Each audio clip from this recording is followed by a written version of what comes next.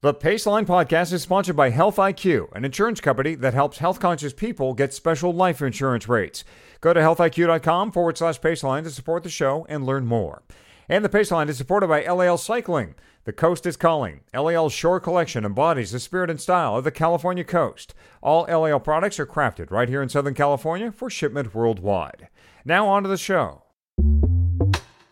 Hello, Paceliners. Michael Houghton here, a.k.a. Hottie. How are you doing? I am in my shower, of all places. Of course, a shower is a traditional thing to do after a ride. And we've been riding plenty around here, despite what's been a pretty brutal heat wave, even by LA standards. It was 111, just 20 miles from the coast recently, so it's been really hot in these parts. But one of the things I like to do after a ride, whether it's been cold out or very hot like it's been, is take a shower. Now, when it's hot, I forego something in the shower. I forego the hot water valve and go for the completely cold shower. So now, as part of a Paceline demonstration, I will take a frigid shower for you, the Paceline listeners. Enjoy the show, everyone.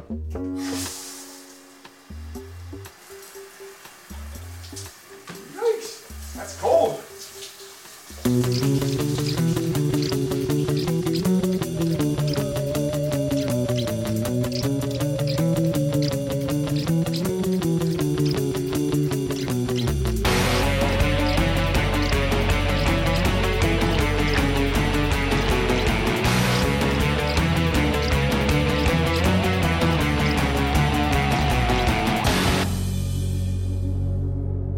Paceline, the podcast on two wheels. Patrick, Hottie, and me, Fatty.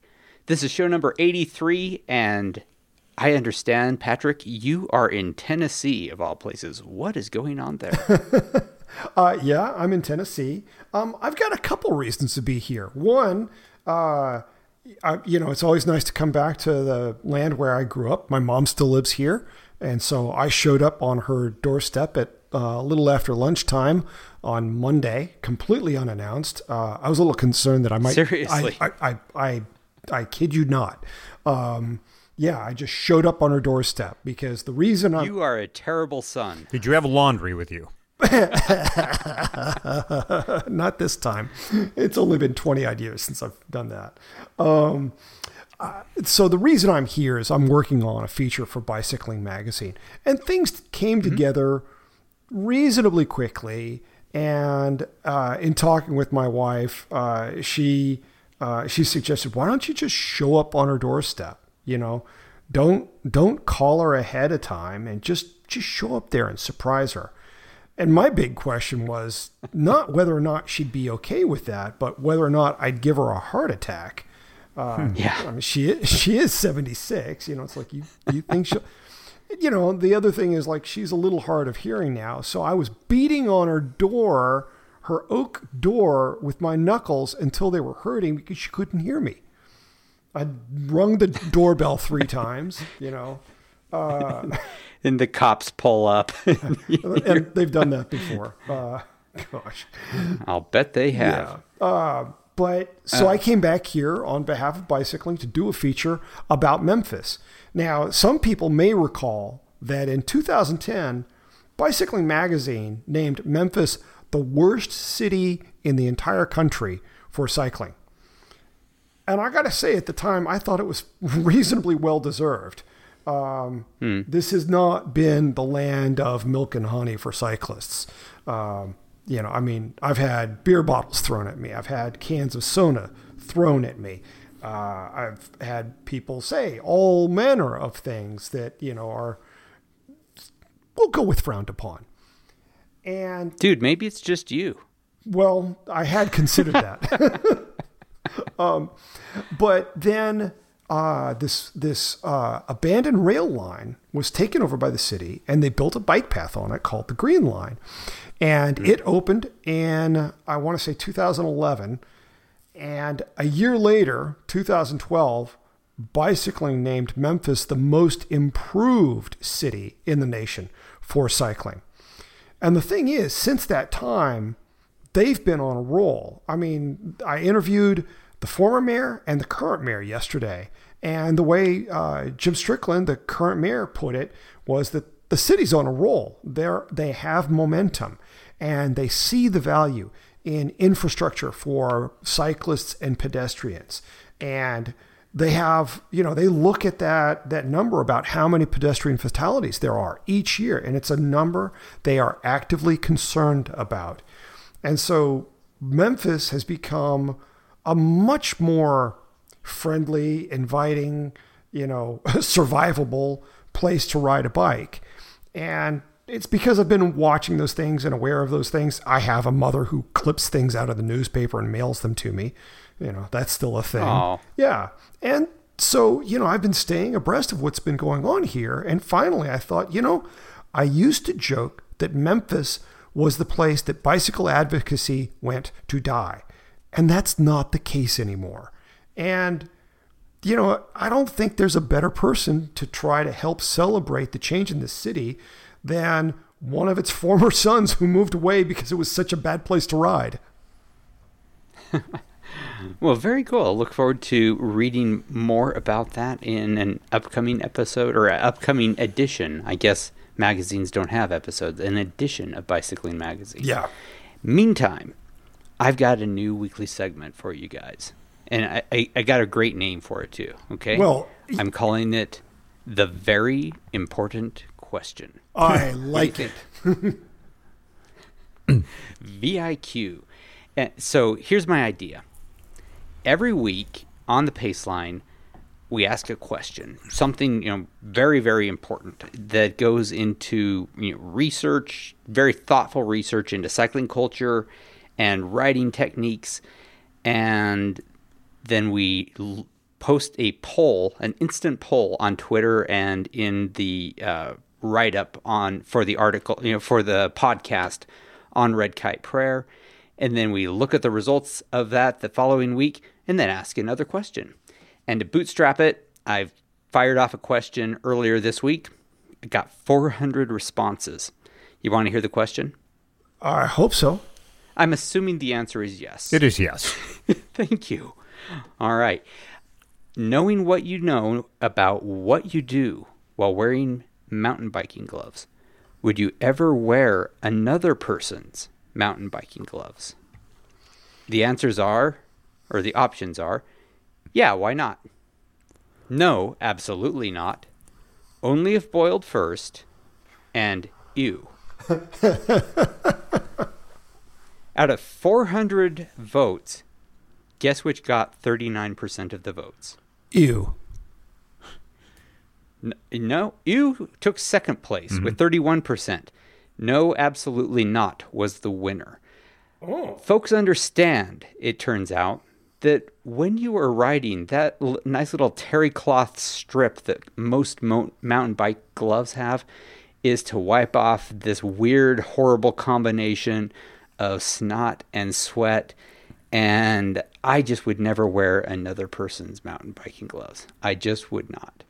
Well, now you've cured me of ever doing it. There were a number of people who had additional responses that we got in Facebook. Mo Ledfin, a former coworker of mine and a good riding buddy, said, "This is worse than bike shorts because people wash their shorts," which is a great point. And he also said, by the transitive property, this makes it very hard to eat rest area food that is distributed in big bowls, which I had never considered before. You know those big bowls of M&Ms that you see at aid stations? Mm-hmm. I am never, ever going to eat those again. You mean you did? Sure, I have. See, but I've repented of that. I'm 180 degrees off on this. I don't eat anything out of those bowls. I would wear somebody's gloves, but only because I thought people wash their gloves. I wash my gloves. After every ride? Not every single ride. Okay, then. So, yeah, so in that case, never mind. Thank you for playing, Patrick. Uh-huh.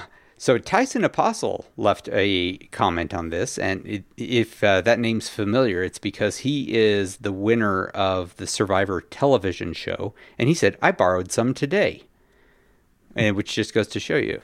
That's what it takes to win Survivor? That's what it takes to win Survivor. I mean, those guys, they're hardcore. A commenter by the name of Michael Houghton says, "I'd rather go barehanded." And David Houston said, "Not all of us use our gloves like you." And he's making reference to a unique and unfortunate circumstance I had one year while racing the Crusher and the Tusher, where I had to quickly get off my bike and scramble down a hill because I had an emergency, after which I needed something to clean up with. And my gloves were, at the moment, the best option I could come up with. Afterward, I figured out that I should have used my socks, but I did. That was the last time I wore those gloves. Man, I'll say no more. That's a piece of math that I just really don't even want to work through. I mean, because you've got the space between the fingers of the gloves and... Yeah. All right. Yeah. So would the maker of that glove be, the company that made those gloves, be proud of that fact or just not want it publicized at all? I wouldn't think that they would. And in fact, probably, I would guess that Burke Swindlehurst wishes that I would stop telling this story. Is my best guess on that. All right. So that is the first question from last week. And now I'm going to tell you this week's question. And I'm going to tell our listeners, go onto Twitter and look Fat Cyclist or the Red Kite Prayer handle or the Paceline handle on Twitter. Tell me what those are again. I think, Patrick, you were the owner of those, but we're going to retweet this survey.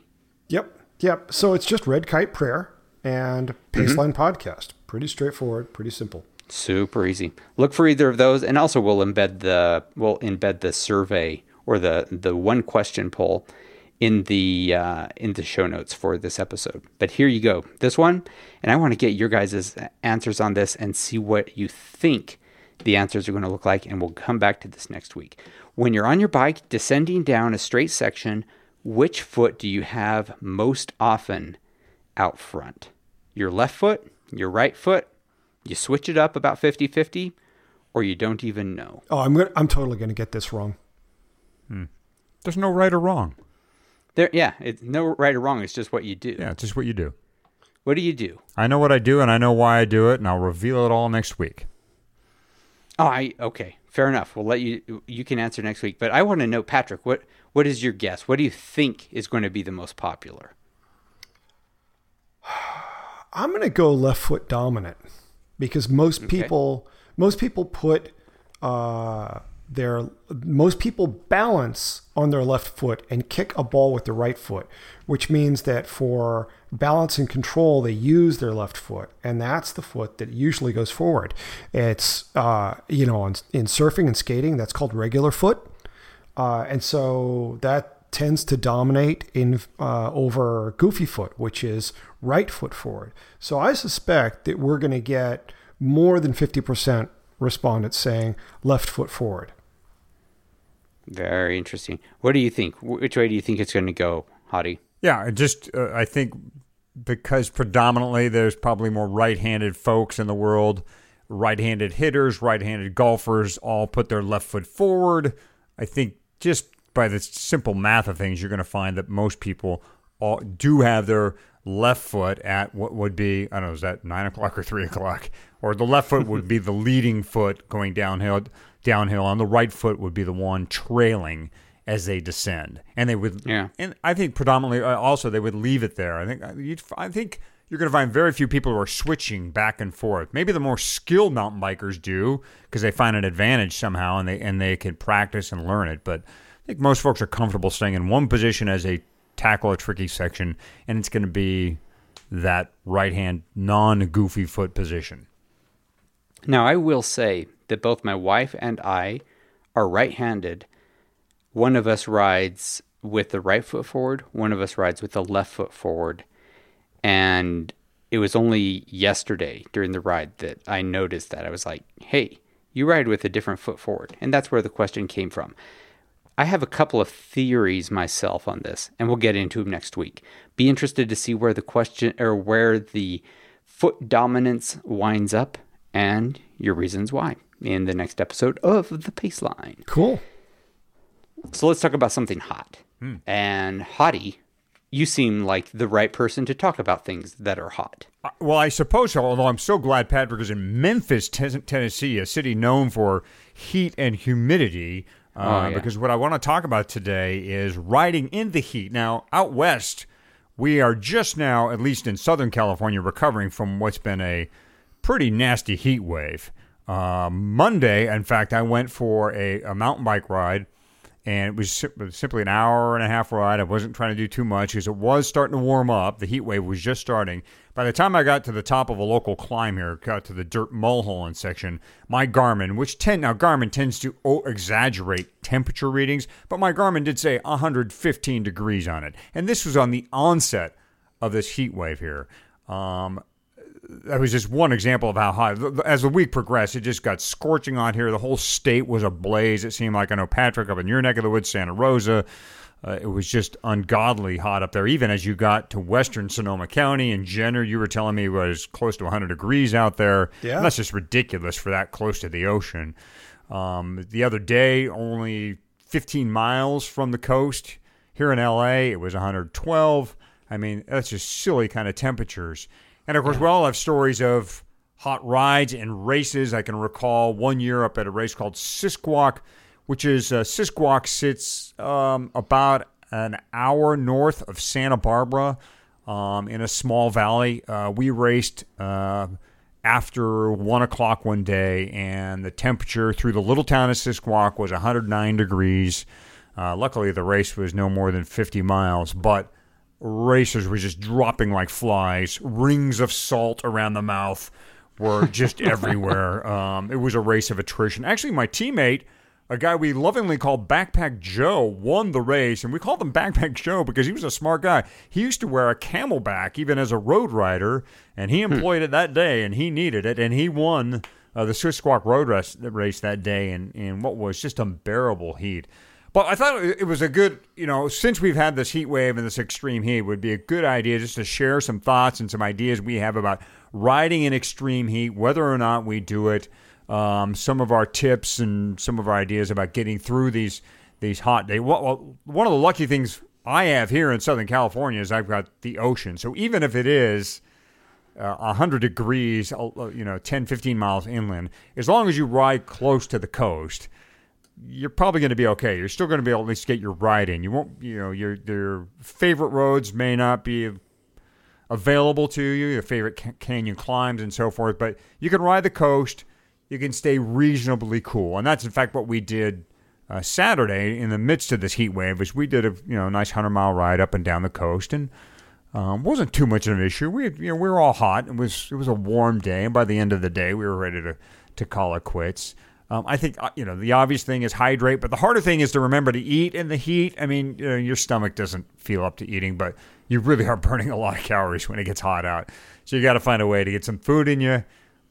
Here's a question for both of you. And I've never been a jersey unzip guy, even on a climb. I've always kept the thing up. Maybe I think that's just too pro of a move. I don't know what. Maybe I don't have a lot of confidence in my chest.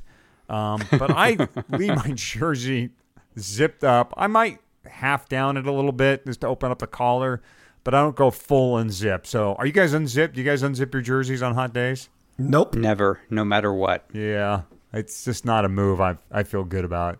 Yeah, when your nickname's Fatty, you don't unzip your jersey. And my nickname could be Fatty, so there's that. Yeah.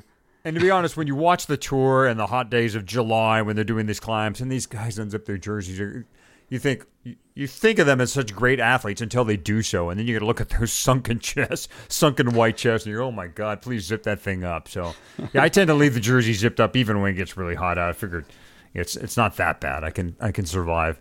That said, when I see those guys do that, and then they approach the finish line, and they manage to sit up, and how fast they can get their jersey re-zipped. that's an impressive thing. Totally. I don't know about you guys, but I'm in my bedroom looking at my jersey in the mirror. I still need, on average, 4 tries before I get it connected and it zips up. It's jerseys, it seems, the zippers just don't want to necessarily mesh. These guys, they're just like, bam, and it's up. Yeah. Like, wow, that's perfect. I wonder. Vests included. Yeah, same thing. I wonder if they've like practiced the whole, grabbing it just right so that they can feed the zipper in without looking down. Because, it was easy to get a jacket on or off. I preferred vests for that reason. Super easy to take a vest off. I can put one on. It's not my favorite thing to do. Getting it zipped up, oh my God, that's the pro move, Yep. Yes, it is. Yes, it is. I think they practice. Or they have special zippers, like with magnets in them or something that immediately engages. Or they just snap right in. Well, Rafa makes that rain vest, what is it, the Pro Vest or Pro Team Vest, something like that. I reviewed it 2 years ago, I want to say, 18 months ago, something like that. It's got a Velcro flap on it so that when you first get it on, it'll at least do something instead of fluttering like a flag just by slapping the Velcro on. And it's right just about your pectoral muscle, So it's in a great position. And that way, if you aren't coordinated enough to get it zipped up, you'll at least still have some protection and it won't just be, drag. Because one of the reasons I'm not a fan for myself, aside from I just don't look amazing, that would be the driving reason. But, practically speaking, there's another reason for not riding around with your jersey completely open, and that is it creates aerodynamic drag. You're going to go slower. There's that, and I don't know if there is truth to this, but it seems to me that a lot of the really lightweight mesh jerseys now are as cool or cooler when they're, zipped up as if they are zipped down. That they are wicking moisture away, and when the moisture is evaporating off of you, that is heat that is being transferred off your body. Absolutely. And that is not a bad thing. So you unzip that jersey and you essentially disable that capability. Right. And I have my summer jerseys. Not there. Yeah, my summer jerseys are all super, super lightweight. They weigh practically nothing. They let the wind through, and they help the sweat evaporate off me and, do the job of my sweat, which is cool me off. So there we go. Anyway, I took you off on a huge tangent, Hottie. I apologize. No problem. For that. One last item I tend to carry is a handkerchief. I actually mentioned my handkerchief in my Paceline pick last week. And that's another item I can soak in water if I need to and wipe myself down. Good way to cool off. So just some of the ways I try to keep cool in what's been a nasty heat wave around here. Now, the heat wave's been broken down a little bit. We're recovering right now. But, we're cyclists. We still want to ride. There's never a perfect day. In my mind, it's always a little cool, a little hot, what have you. Yeah. And sometimes you just have to muster through this stuff. So I was wondering what you guys do to battle the heat when it does get hot. Do you continue to ride? And if so, how do you do it? I have 2 good tips. My first one is only works if you live in a place like where I live. I climb out of the heat. I live at 5,000 feet, which is pretty good to start with, but any of the climbs, any of the major rides near where I live, mountain bike or road bike, will take me up to 8,000 feet. And the difference in that 3,000 feet is generally 15 degrees cooler. I go up into American Fork Canyon and it is, if it's 100 degrees here, it is 85 there. And there are many rides I can do that take me up to 9,000 feet and even one that will take me up to 10,000 feet. And it's around 5 degrees per 1,000 feet. So that'll do it. I climb away from the heat, and that works great. Plus, when you're in a canyon, you're generally a little more shaded, and it's just nice. So if you live in the mountains, you probably already know. Climb out of the heat. Mm-hmm. The second one is something that I think anyone can use, and this is something I learned very recently from a friend who offered me this. At the end of a long, hot ride, and we all... pulled into the parking lot where we had our various vehicles. He pulled out a stack of fresh white rags. And rags is the wrong word. They're more the size and shape of washcloths that you can buy in bulk at Costco. And he had a gallon of water, and he was just pouring that onto each of these, rags, handing them out, and putting one of those on your head, washing your face. Oh, the cooling right there at the end of the ride, it is a little slice of heaven. Mm-hmm. So go to your nearest Costco, get some of those. Of course, you wash them and use them over and over, but also if they get dirty or, your friends take them home with them because they're still using them, then, it's not that big of a loss. So these reusable white rags, buy them in bulk at Costco, keep a gallon of water in your vehicle, and you've got yourself a nice little post-ride cooling station. Super nice to have. And Patrick, I mentioned Santa Rosa and how hot it was there, but Memphis in the southeast, which you have a lot of experience in, they get heat and, of course, humidity. What's the difference maker down there? How do folks survive those conditions? A lot of people use insulated bottles. That's really popular. They really only work for a little while. I mean, after about an hour, whatever's in there is easily to, kind of standard room temperature, if not warmer. By 2 hours, it's whatever the air temperature is outside. But, people will, group rides that I've done in the past will stop more often at, gas stations and convenience stores and that sort of thing to allow people to rehydrate. People will go through an awful lot of water riding in the humidity here. That's certainly something I recall from my previous experience living and riding here. Last week, it hit 110 2 days in a row. And, my first tactic is to just try to shift the time of day that I ride. I just try to go out earlier. And when that's not an option, if I can't get out early in the day, then I'll try to shift it to as late in the day as possible, again, so it cools off. And, we're fortunate in that very often the temperature swings in Sonoma County, on a bad day, it's 30 degrees, but, during these heat waves, the temperature swings may be as much as 50 degrees. So you have, if your schedule's flexible, you have the ability to escape the worst of that heat. But if I know it's going to be hot just because of the length of the ride, if it's a mountain bike ride or a gravel ride, I'll bring a hydration pack. I will. And at minimum, I will put refrigerated water in there, or I may put a bunch of ice cubes in, or if I'm really concerned about what it is, I'll just freeze the whole bladder. I've never done a frozen bladder. It seems like that would be really sharp at first. It's really not bad. The only issue is depending on the design of the particular pack, getting the bladder in there because it doesn't flex at all. That can prove to be an issue. But I guess you go ahead and freeze it inside the pack, right? If you've got room in your freezer, but if you're at an event and there are 4 other guys freezing bladders.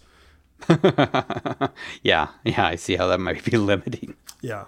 So, but ice cubes, if you have enough ice cubes and you just fill the bladder with ice cubes first and then add water, that's darned effective.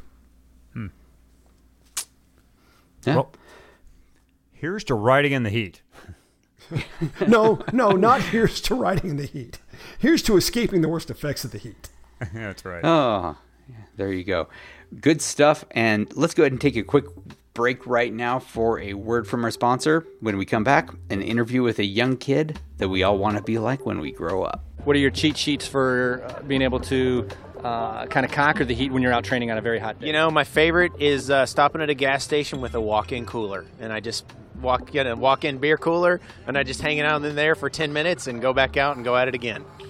Perfect. Actually, and then Slurpees. Slurpees do really well, except the brain freeze. I get them really easily.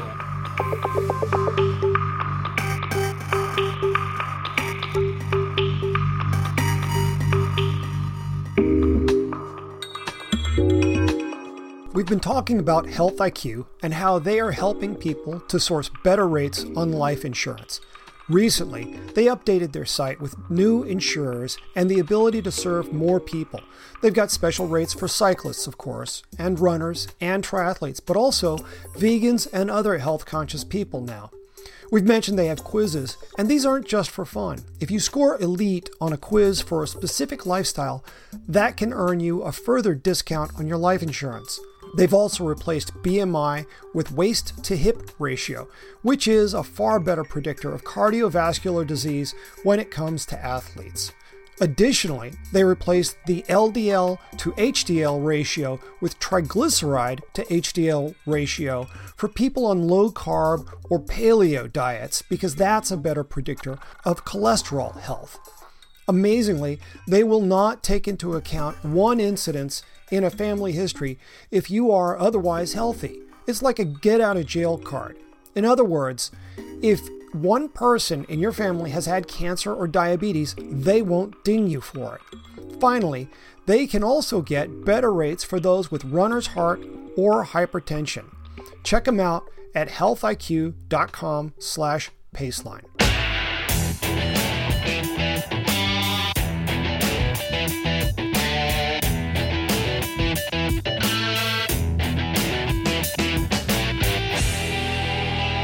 And the Paceline is back. Hottie, Patrick, and me, Fatty. Hottie, you recently talked with Diego Benatina, the owner of Base Cartel, 21-year-old kid, but kid's not the right word because when you've already got a lifetime of accomplishments to your credit, you get to be called something other than kid, right? Yeah, well, most cyclists along the beach communities know Diego. He's impressed us with his abilities on and off the bike. He's capable of dropping you just about on any local climb. He's a young gun who's following his inspiration and has created a unique brand that has quickly developed a following. All right, Paceliners, we're at the Manhattan Beach Grand Prix in Manhattan Beach, California. You might be able to hear the race going on around us here. And I've come to the Manhattan Beach Grand Prix, not to race, I have raced this race before, but to meet up with somebody who a lot of the folks here locally know, and hopefully you'll get to know real soon, and that is my good bit of here, Diego. Diego, first things first, are you racing today? I am not racing. I've been racing bikes since I was 14 years old, all within SoCal, outside of SoCal and internationally. Manhattan Beach Grand Prix, I've never actually raced here, but it is my goal next year to participate in the Pro 1-2. So it's my goal for next year. That's interesting because you're a local guy here. You were brought up in the area. And we're going to get to talking about what Diego's up to now, which is his company called Base Cartel. It's a clothing and sock company. But let's talk about your entry into cycling and how you got introduced into the sport and your evolution in the sport. What was your first bike, on a competitive level, bike experience? I was actually kind of born into cycling. So my mom had been racing before I was born. So some of my earliest memories were actually at crits while my mom was racing, waiting for her to get home from all the group rides so we could do things on Saturday afternoon. When I was 14, over the summer I was bored and the tour was on and I was watching the tour and I thought it just looked like something to do. It looked like you could have a lot of fun with it, just riding your bike around through the mountains. It looked like a blast. So I told my mom that I wanted to start riding, so she let me borrow her cyclocross bike. And then from there, I started doing all of the local group rides, and I fell in love with it. I was hooked. It would keep me up at night just thinking about the next NPR. From there, it just got a little bit more serious every day. And my first race was actually state championship road race. I was overconfident. I went there thinking I was going to do something, and I got dropped on lap 2 out of 5 in the 13-14s. So you did have success though pretty quickly, and it got noticed, didn't it? Yeah, so after that was the last race of the season, and then over that winter, I told my dad, next year I want to win. So I worked with my dad, and he created a bit of a makeshift training schedule. And the following year, I did have success. I went down to the velodrome to work on my sprint, and I focused on the Ontario series. I ended up winning the race series that year, as well as a handful of other crits. From there, I went to go race for Specialized Junior Development run by Larry Nolan. That was an incredible opportunity, and that's kind of what propelled me into the next level of bike racing within the U.S. So immediately joining on that team, I won Sea Otter Road Race when I was 15. I went to nationals, and after that, I took the next step, and I was part of the USA National Team program. From getting on that program, I started going on European trips with them. From when I was 15, I went on my first trip to Europe with USA Cycling. You're a 15-year-old, and this is only 6 years ago. Diego is not a senior guy around here. I'm 21 now. 21 now. So yeah, it wasn't that long ago. I went over to Europe when I was 15, still relatively new to the sport, and my heart was in my throat the whole time. I was as nervous as you could be. I was out of my league, but I went over there with the goal of winning. I still wanted to win a bike race, and I still wanted to give my best effort. And actually, on my first trip to Europe, I won a Kermesse solo. And that was a life-changing experience to go into something that I identified as a cyclist. I wanted to win bike races.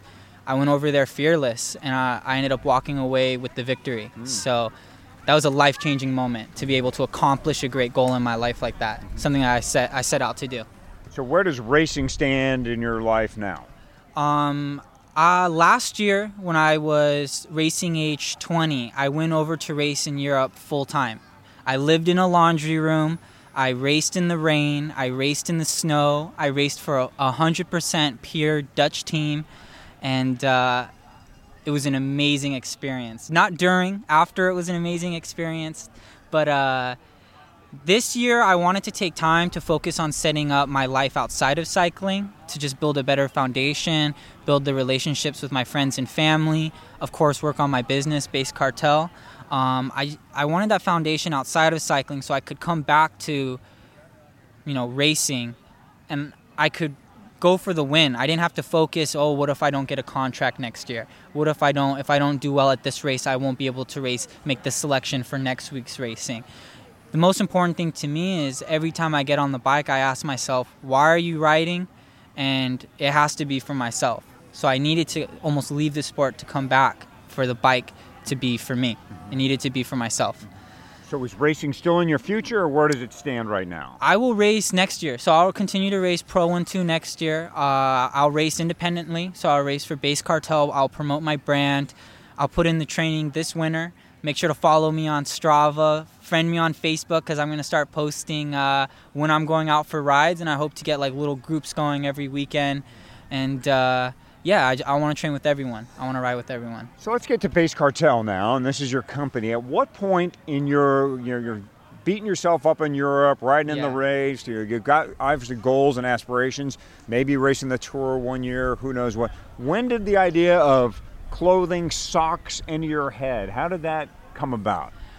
One of my favorite moments of being a pro was going to my first training camp and receiving the bags of clothing, feeling all of the kits, packing all of the kits. I kind of fell in love with kits there.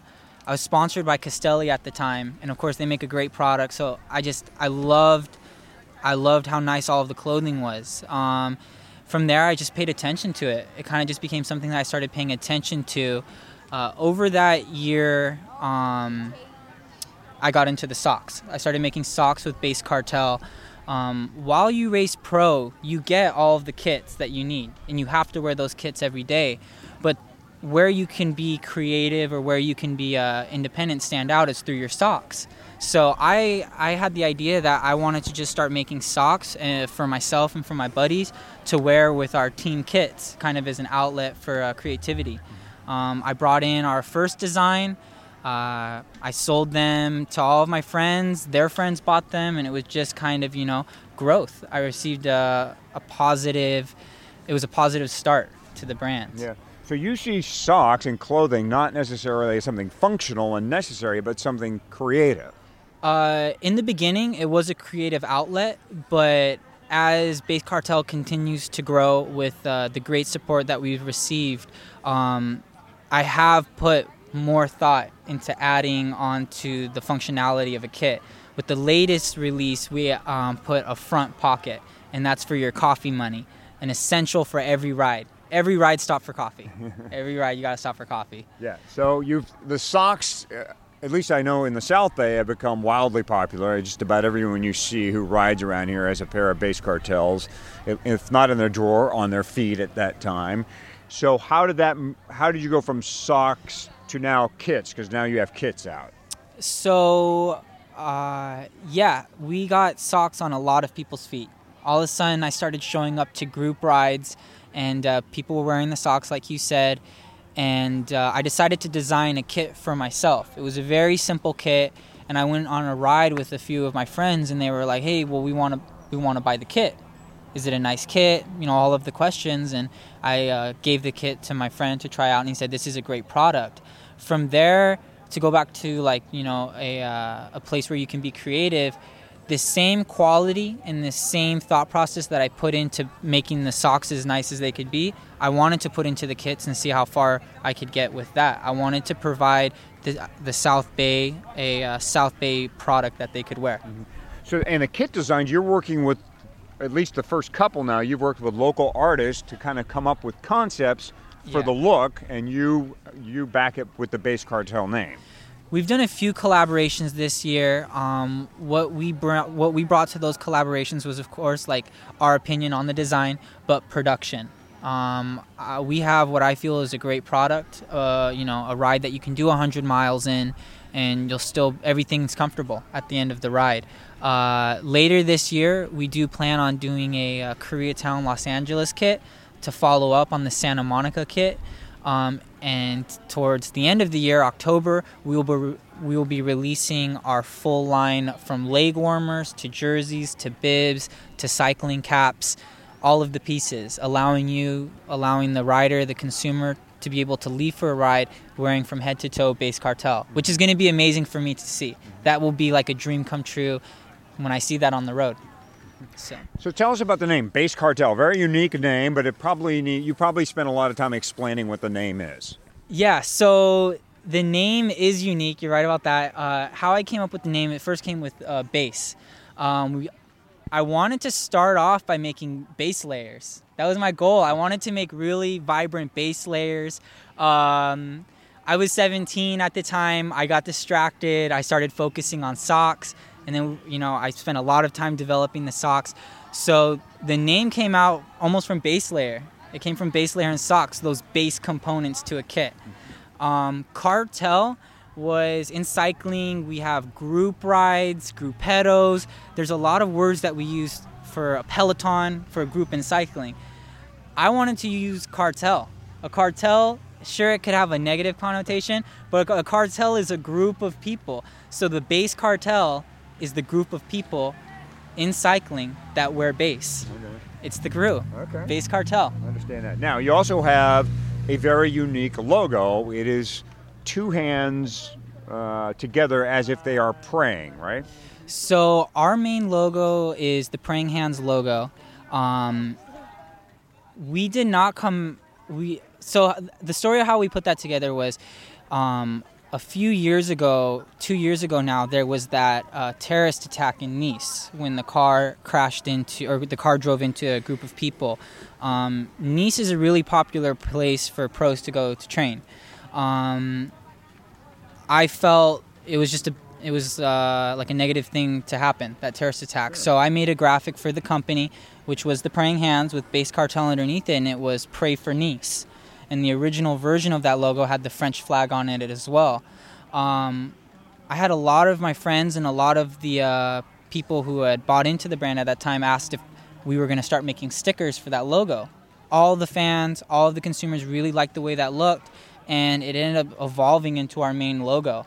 So that was kind of actually something that started off as a one-time thing, and it manifested into our company logo. Do people mistake the logo, though, for some type of religious connotation, or that you're trying to promote Christianity in any way? Has there been any pushback with that logo? I've definitely had people ask if it's for religious reasons, and in a way it is, and in a way it isn't. My answer to that would be no. It is not for religious reasons. However, religion has played a huge part in our sport. The Pope rides a bike around the Vatican. You see many professional cyclists with, religious chains on, religious necklaces, and anyone who has been in the final moments of that race, solo off the front, in the rain, everything to gain and everything to lose. Anyone who has been in that experience has asked for a little bit more, for the strength to make to the finish line. So in a way it is, and in a way it isn't. Well, it's the very reason that the pace line where it resides is Red Kite Prayer, and it's that same thinking. Everyone finds that moment once in a while when they need a little inspiration, a little help, a little something just to get you through to the end. Now, I want to ask you about one other thing, too, and that's being a young man in business, and you're taking on a world probably dominated by people older than you at all levels. Do you ever have a problem getting taken seriously about what you do and what you're about because of your age? I mean, you're 21 right now, and you're ahead of a company that's making very fine product. Do you ever run into any of that? Like, well, God, you're just a kid. How could we take you seriously? I have dealt with that, of course. Being young, people definitely question the reliability standpoint of it.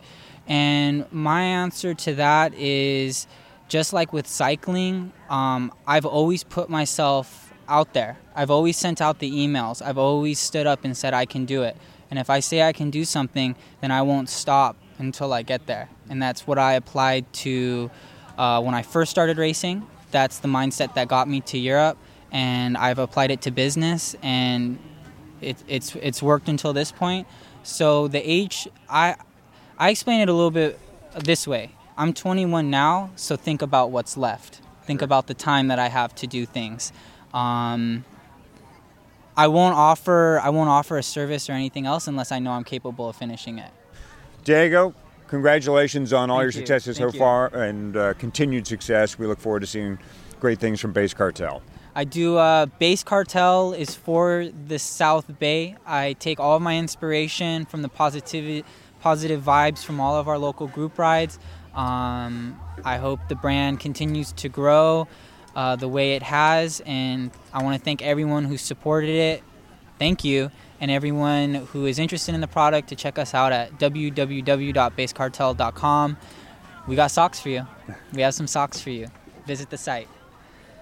Again, that was Diego Benatena of Base Cartel Socks and Clothing. One other note on Diego, guys.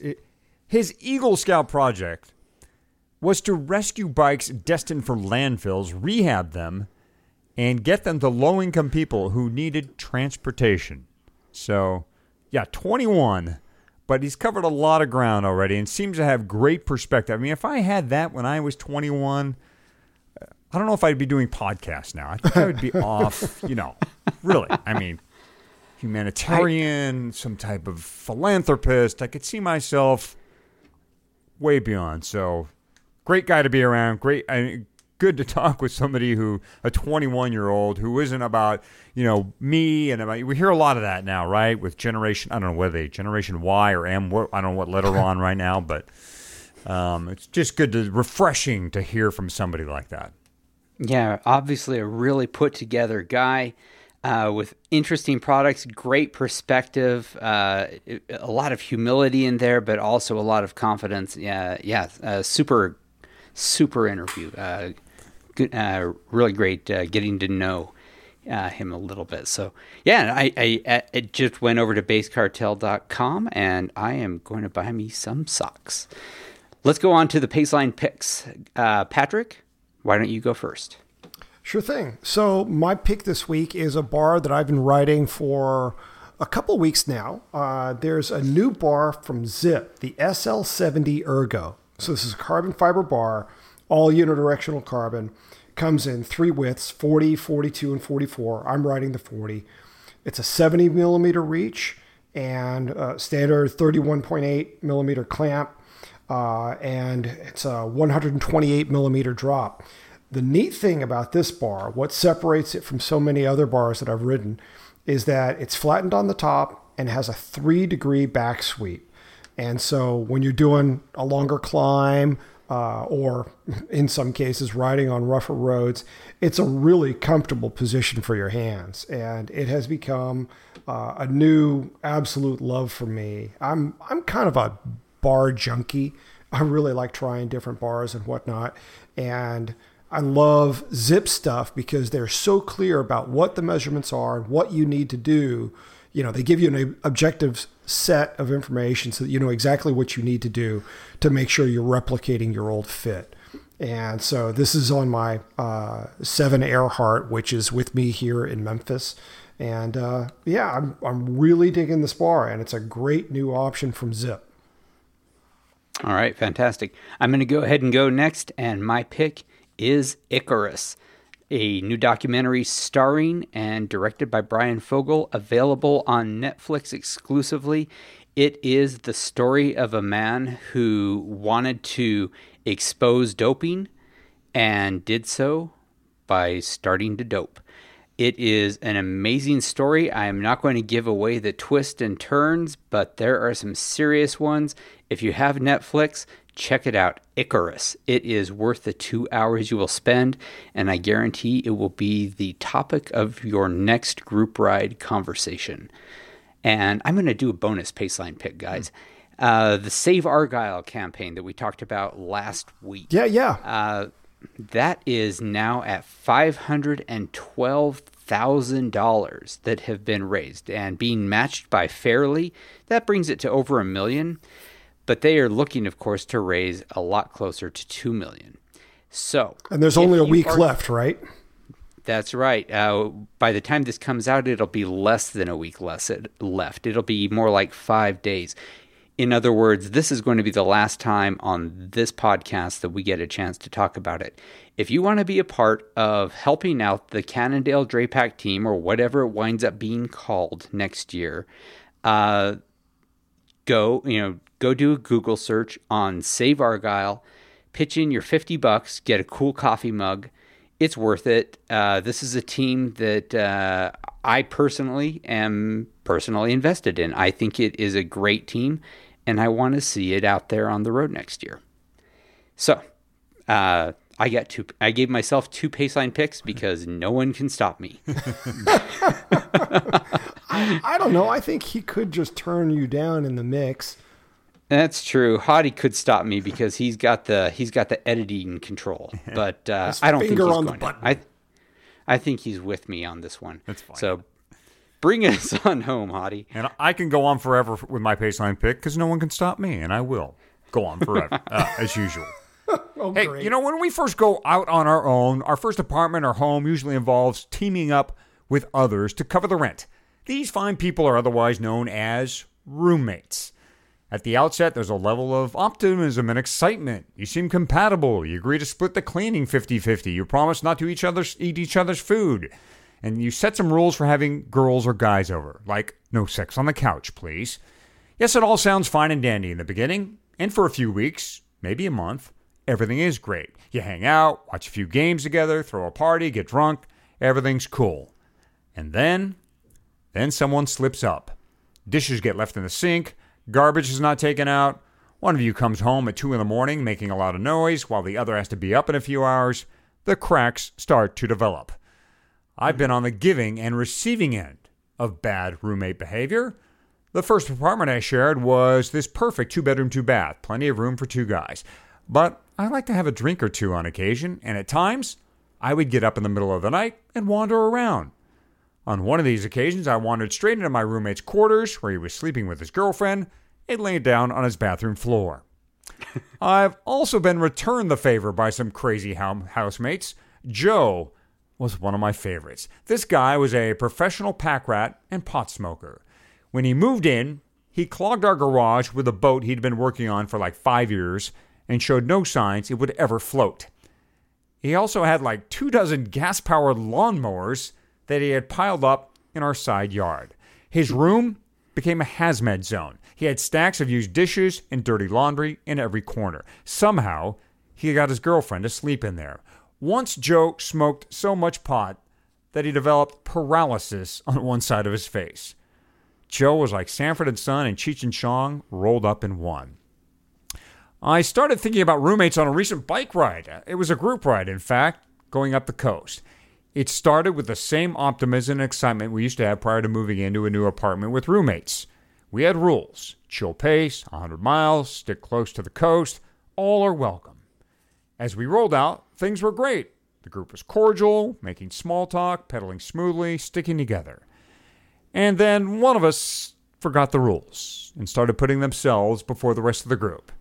The bad roommate in question went to the front of the pack and changed the pace from chill to hammer time. The bad roommate on our pace line was clearly the strongest rider, and he was letting everyone know it. And his pace was annoying the rest of us, like dirty dishes left in the sink. Here's the problem with the disruption in a functioning pace line. Instead of one speed, there are three created. You have the speed of the one rider who wants to show how strong they are. You have the recovery speed needed once Hammer Boy pulls off. Then you have the speed the group would really like to go. It's a recipe for grumbling and dysfunction. Of course, once the cracks have formed, others jump in. Now you have roommates attacking small hills and going for undeclared sprints. At the front of a double pace line, another roommate starts half-wheeling. The peaceful pace line becomes madness, anarchy. Eventually, these living arrangements come to an end. One of you moves in with a girlfriend, finds a new job in another town, decides to live alone. And thankfully, the same thing happens with a fractured pace line. The stronger riders ride off or find a more like-minded group or a climb or something, and order is eventually restored. I know this paceline pick is sounding like a paceline gripe, and it is. But I will say, sometimes we do get a roommate or a group ride that does work out. That first apartment I lived in, I really liked that guy, and other than my drunk walk, we really had no issues. And group rides can be enjoyable and harmonious, especially when a strong leader takes control and establishes order. I mean, really, shame on me for not putting some of these bad roommates in their place the other day. So this paceline pick goes out to all the good roommates who clean up after themselves, eat their own food, keep quiet, and all those unsung group riders who stick to the plan, hold a steady pace, help slower riders, and keep the paceline together. You are my paceline pick. All right, that is it for this episode of The Paceline. If you haven't been to the iTunes, go to the iTunes, rate us, review us, and for crying out loud, just do what it takes to get us to the top of the outdoor list. We're only 55 away, or 155. I don't know. I haven't checked recently. But if you have rated us, if you have reviewed us, thank you. For Hottie, for Patrick, I'm Fatty. You've been listening to The Paceline. Come and knock on our door.